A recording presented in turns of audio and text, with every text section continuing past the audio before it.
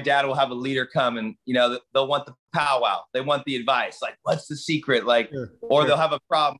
Don't follow me. They won't do what I'm saying. I'm trying to build. And they're just, they'll use big words. They're insubordinate. They're this, they're rebellious. I'm trying to drive out breakthrough. And my dad will look at them and go, most likely the problem is you.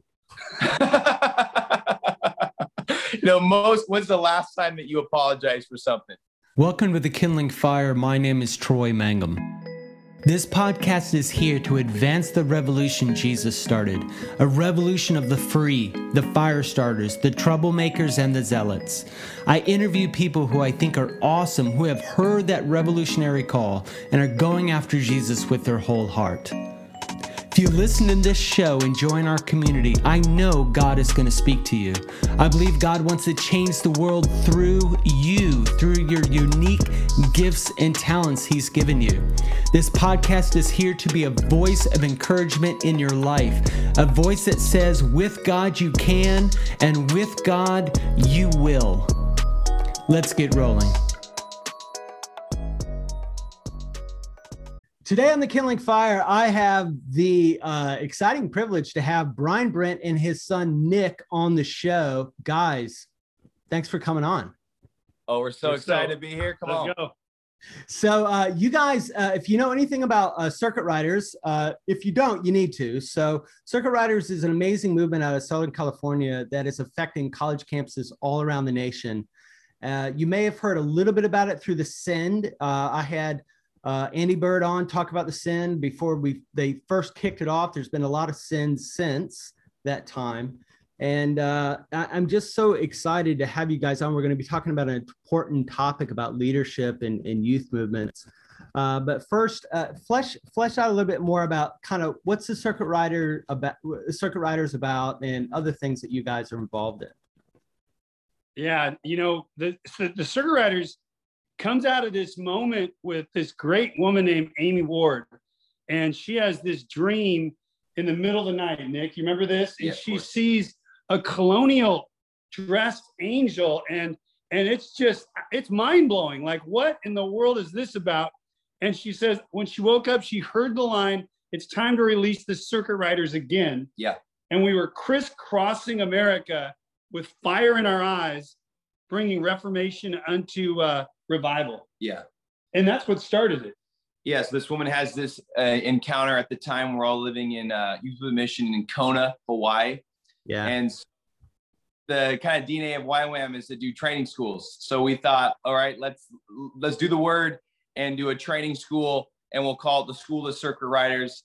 Well, fast forwarding a very long story, with really bad marketing, with everything you can imagine not going well, we gathered 300 young people, though, which was a historic number. And the testimonies of why people were coming were ridiculous. Like, I was in my quiet time and God told me I'm a circuit rider. I had no idea what it was. I Googled it and I found it. Oh, that's probably my favorite one is a guy, God visits him and tells him you're called to be a circuit rider. He hears about the school, he goes, no, I'm working for a church. I'm comfortable in my job. And he says no to the Lord. And the next day the pastor comes in and lets him go. And he hears the Lord say, I'm calling you to be a circuit rider. That's a good story. I mean, it's so amazing. So yeah. we all get there, we do this training school, and God shifts our focus from the nations and grips our heart for America. And we end up, long story short, a small team of us end up moving to Southern California, saying, you know what, we believe the harvest is ripe. We want to see a move of evangelism, a wave of missions mobilization. And kind of our first open door was the University of Southern California. We did an evangelistic gathering there. It exploded. And really just through grassroots student connection, this college movement began while we kept doing these training schools around America. And so now today we have about almost 200 full-time staff here. True. Yep. And we're doing stuff on a few hundred universities across America. And it's just crazy. There's too much to talk about, but the story is really a God thing, has nothing to do with like a strategy we made up. None of this was on a vision. 100%. Yeah. So, and God has just done one miracle after another. True. So I had Amy on. So she was great to have on.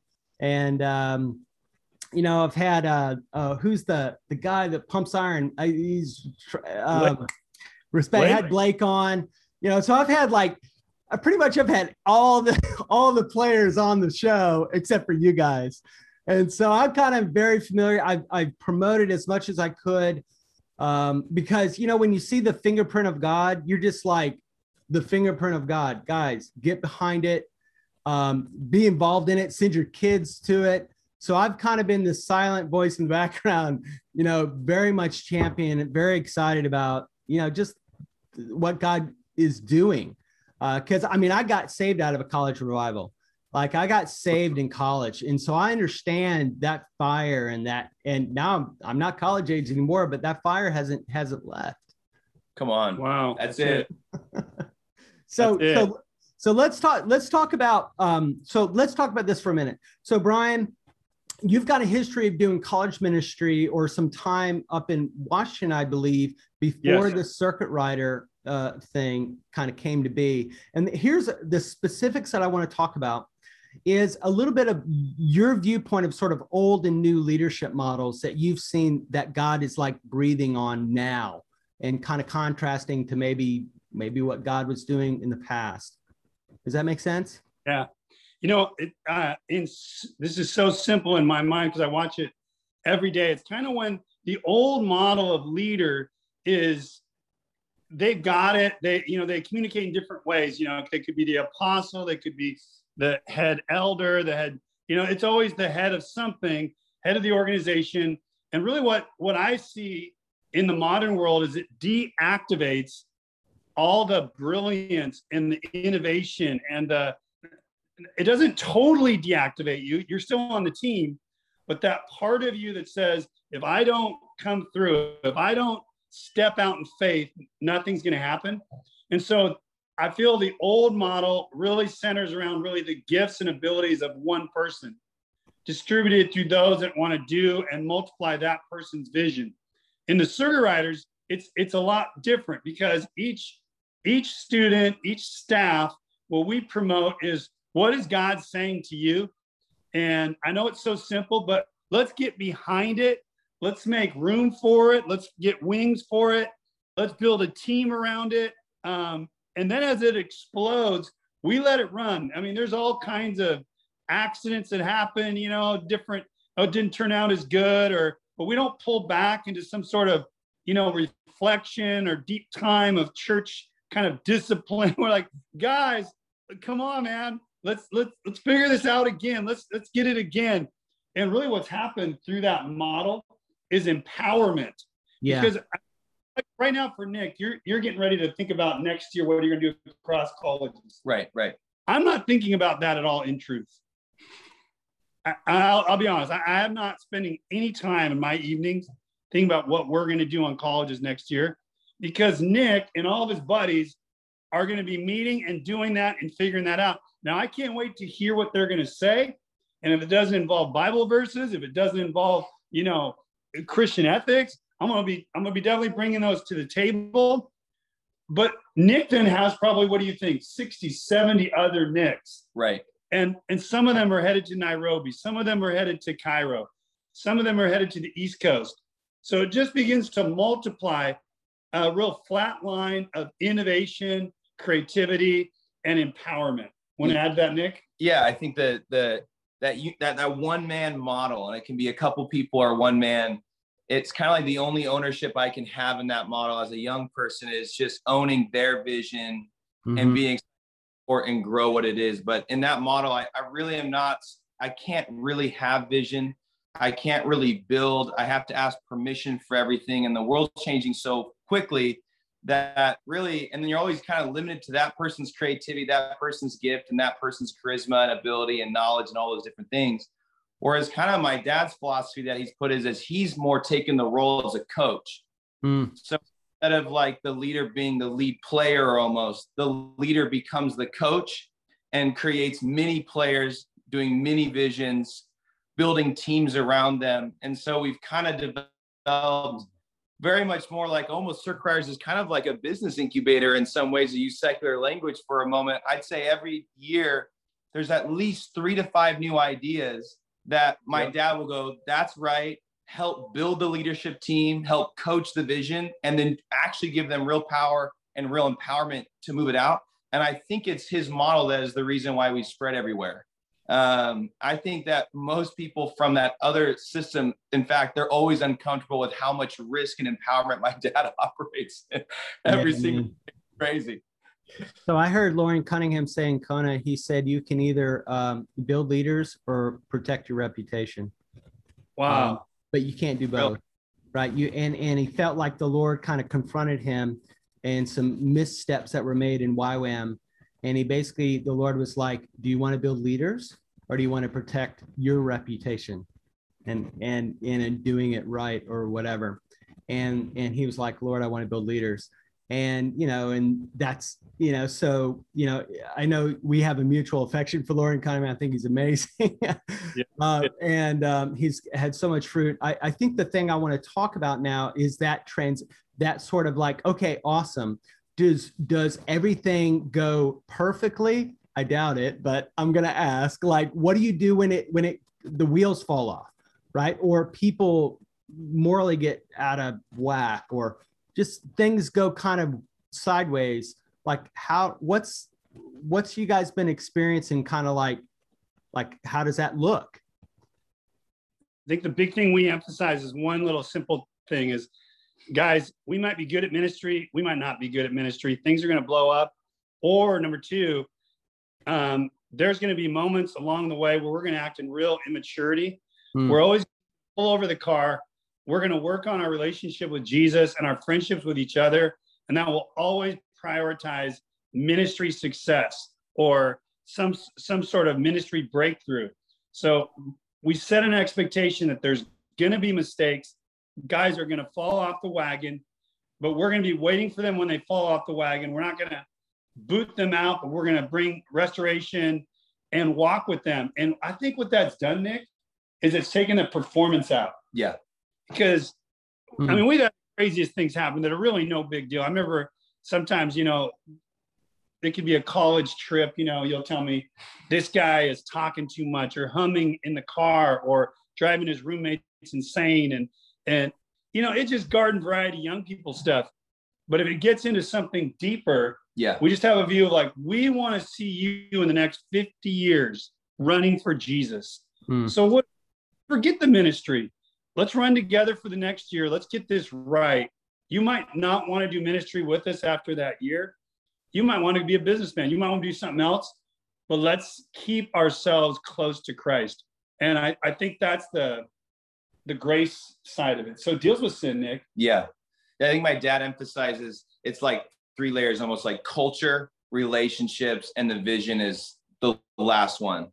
And so very influenced by, my parents' convictions and people like Joy Dawson from, YWAM, classic line, if you don't live a message, you live your message, you have no message. So my dad's emphasis of culture kind of becomes that guiding principle of like, well, whatever I'm doing, does this really fit our values? And is this our culture? And then 2 is that we're willing, and everyone knows it in our community, that we're willing to stop the car and stop having success if people are getting hurt or people aren't doing well, or if someone needs breakthrough. And then lastly, the vision comes last in terms of like the ministry success. And we don't really put a big pressure on like, you need to hit these markers or these goals, or we want to be here, or this is our growth marks. We actually never talk about that stuff. And by focusing on the culture of relationship, we've actually blown away our private expectations in the vision category, because the leaders are healthier longer and people are having fun doing what they're doing. And because they're having fun, they're working harder, they're putting more effort into it. And so I think it's that kind of system of focus that really, in all honesty, while we have had some blowups for sure in discipleship, we haven't had any like the train went off the tracks. Yeah. So to me, it's like the way you guys have it structured. So, because I think what I've seen and probably felt is that when vision is in the front, even mission, like the mission, the call, the higher call is in front. Sometimes based on the results, if it's very results oriented, you can get that you get this hidden nature it's sort of like, I want to look good, but I'm not good. I'm not good. Like, I want to look the part, I want to do the thing, but internally I'm actually struggling, which really means, quote, I'm failing. And nobody kind of knows it, because it would be like, well, you're corrupting the mission, or you're impacting the mission, or whatever, or the vision. And where it sounds like you guys are like, no, like, God cares about a person. And if that person, gets free, whole, healthy, then all the fruit, you get a lifetime of fruit out of that person's life. Yes. Whereas if you just want to be like, run and gun, 2 years really hard, left on the side of the road, hey, good luck to you. I hope that you get help with that. Does that make sense? That's actually real. Yeah, it happens all the time. Real. Yeah. And so, man, that is so good. So I think that another type of question I want to talk about is like that culture when it hits against churches, because churches can have all kinds of cultures, right? They can have circuit rider kind of cultures. They can have top-down cultures. Like, how do you guys like honor and interact with the churches? I guess that would be my question. We tried to get really good at it for about a month, and then we fired ourselves, and we came up with this simple thought process: is that our whole role towards the church is that of Barnabas. We're going to be sons of encouragement, daughters of encouragement, and instead of working on changing the church, working on always having some upgrade for the local church, being those guys, we were just truly going to come in and enjoy the local church, and err on over encouragement. Yeah. And we have made so many friends, and it just changes the dynamic, because they're expecting the parachurch to kind of come in. We're evangelizing. This time people were led to Christ. What are you guys really doing? All of that. And then we just come in, and it's kind of a way we think about pastors as heroes, and as pastors of those that have the hardest jobs on the earth in many ways. They're giving their very lives, their guts. They're just pouring out. Now we know there's a few bad apples in every industry, but by and large, that's what we find. And it's amazing the friendships, in the thousands, that have developed just through becoming. All we do is encourage. Yeah, and that model, like we actually see more people in a sense see reform through that door of encouragement, and really that my dad's thing is the culture of the radical servant, of coming behind and serving pastors, or serving a local movement on a college campus, or whatever the different things are. And we've seen more pastors go, man, I've just been so long since I've received encouragement and been around young people that really honored the gift on my life and just thanked me 25 times. We saw them get more on fire just from being encouraged than any coming in and going, when's the last time that your church evangelized? Right. And I think it's also, my dad does a good job of just delineating gifts. Like, hey, circuit riders, we're called to be catalytic evangelists. If you were doing that on a Sunday morning, because my dad was a pastor for so many years, it just doesn't work that way. There's too many needs, there's too many dynamics. So it's that gift of honor, encouragement, and then also realizing there's different lanes too, and not putting our lane that everyone else needs to be in it, that we're running in ours, and then we need to honor others, because if we were doing his job, man, we might just be, the worst. Our heads exploded. Church is on fire. No one wants to come back. They like us for 3 weeks, then go, where's my old pastor? Get him back here as fast as we can. So we're real aware of our limitations. Yeah. So talk a little bit about working in teams. It sounds like a lot of how you guys do everything is very team. Can you talk a little bit about that, kind of lessons learned, pieces that, just working in teams? I think a big book that influenced was Tribal Leadership. Have you read that by chance? No, I have not. Remember, there's 4 stages of tribal leadership. The first, one of the stages was you're always operating with a chip on your shoulder, kind of that Oakland Raider in the old days, we're better than you, we're going to take you down. I love that team in the day. I think we all did as sports fans. And That's level 3. That's level 3. Yeah. You want to hit level 4? Yes. And level 4 is, we're skipping a few of them, but is level 3 is I'm great and you're not. Level 4 is we're great and you're not.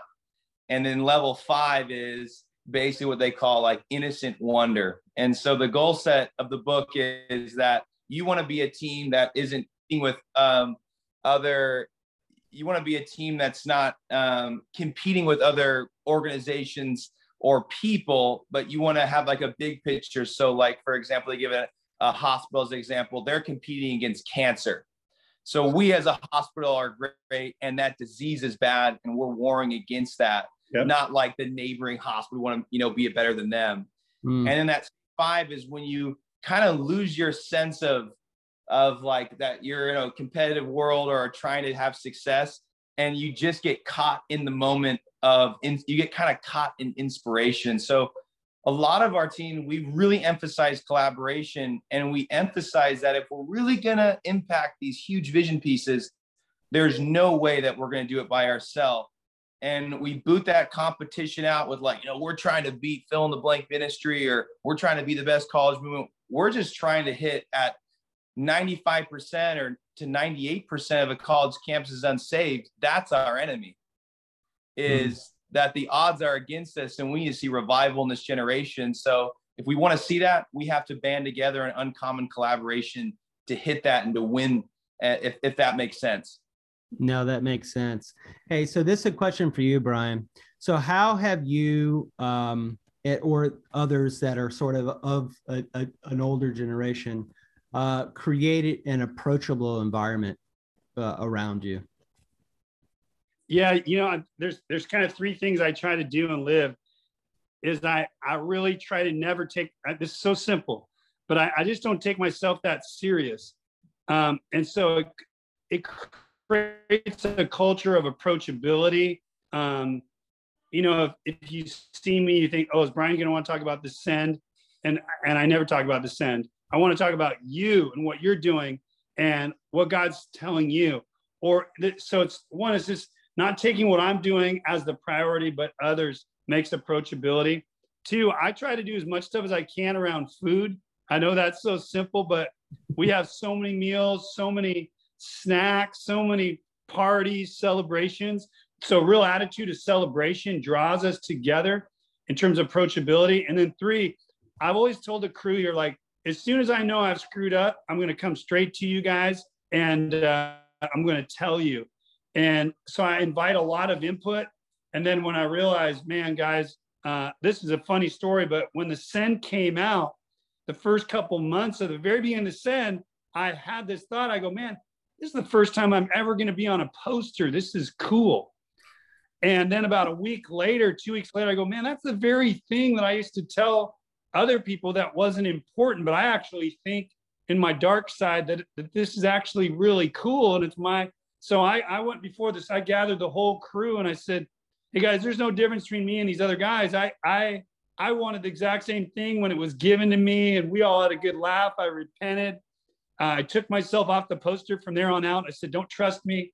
Before you know it, I'm going to have a gold watch on and a crazy Mercedes Benz. And, of course that's not true, but we just had fun with it. And they see that I'm a normal sinner saved by grace. And that brings the approachability and fun. They would say, I think Nick would say, he'll say, man, why is that guy always so joyful? Oh, yeah. Yeah, my dad outcompetes everybody in joy, 100%. You know what? Hey, that is an awesome thing to win at. Always got joy, and it's true. And you know what? I've seen him do it so many times in front of so many young people and own so many things that even like I didn't think he needed to own, but he just wanted to do it. And it has built a culture of family and friendship here where people like really just trust my dad because they know that even if it's a small thing, he's going to come back and he's going to make it right with everybody. So I want to show you something real quick. Okay. You see this? Fatherhood face plants. Oh, I love it. I just released this book, and okay. Look, this book is about me screwing up. But it's like not a great character in this book. God is so great in this book. Like God is the hero. I kind of like here's my warts, here's some stuff that I regret. So I mean I showed this title. Like every guy that I've met, they're like dads, they're like, yes, I love that title. I do. I love that title. That is cool. That thing's gonna sell out. Yeah, I can't tell you how many times my dad will have a leader come and, they'll want the powwow. They want the advice. Like, what's the secret? Like, or they'll have a problem. Don't follow me. They won't do what I'm saying. I'm trying to build. And they're just, they'll use big words. They're insubordinate. They're this, they're rebellious. I'm trying to drive out breakthrough. And my dad will look at them and go, most likely the problem is you. When's the last time that you apologized for something? With him, and and he does it with somehow. My dad's this thing where he gets you to laugh and he gets you to do it with joy, but he really leads that culture so well. Man, that's so good. On Amazon? Yeah, man. Fatherhood Faceplants. I'm not promoting it, but I just thought, dude, man, I just released it, and I think you would. We need more books like this, man. Hey, is it on your site? Because I want to post that on my site. I got so many dads that will want that book all around the country. I'll send you something. But yeah, because I mean,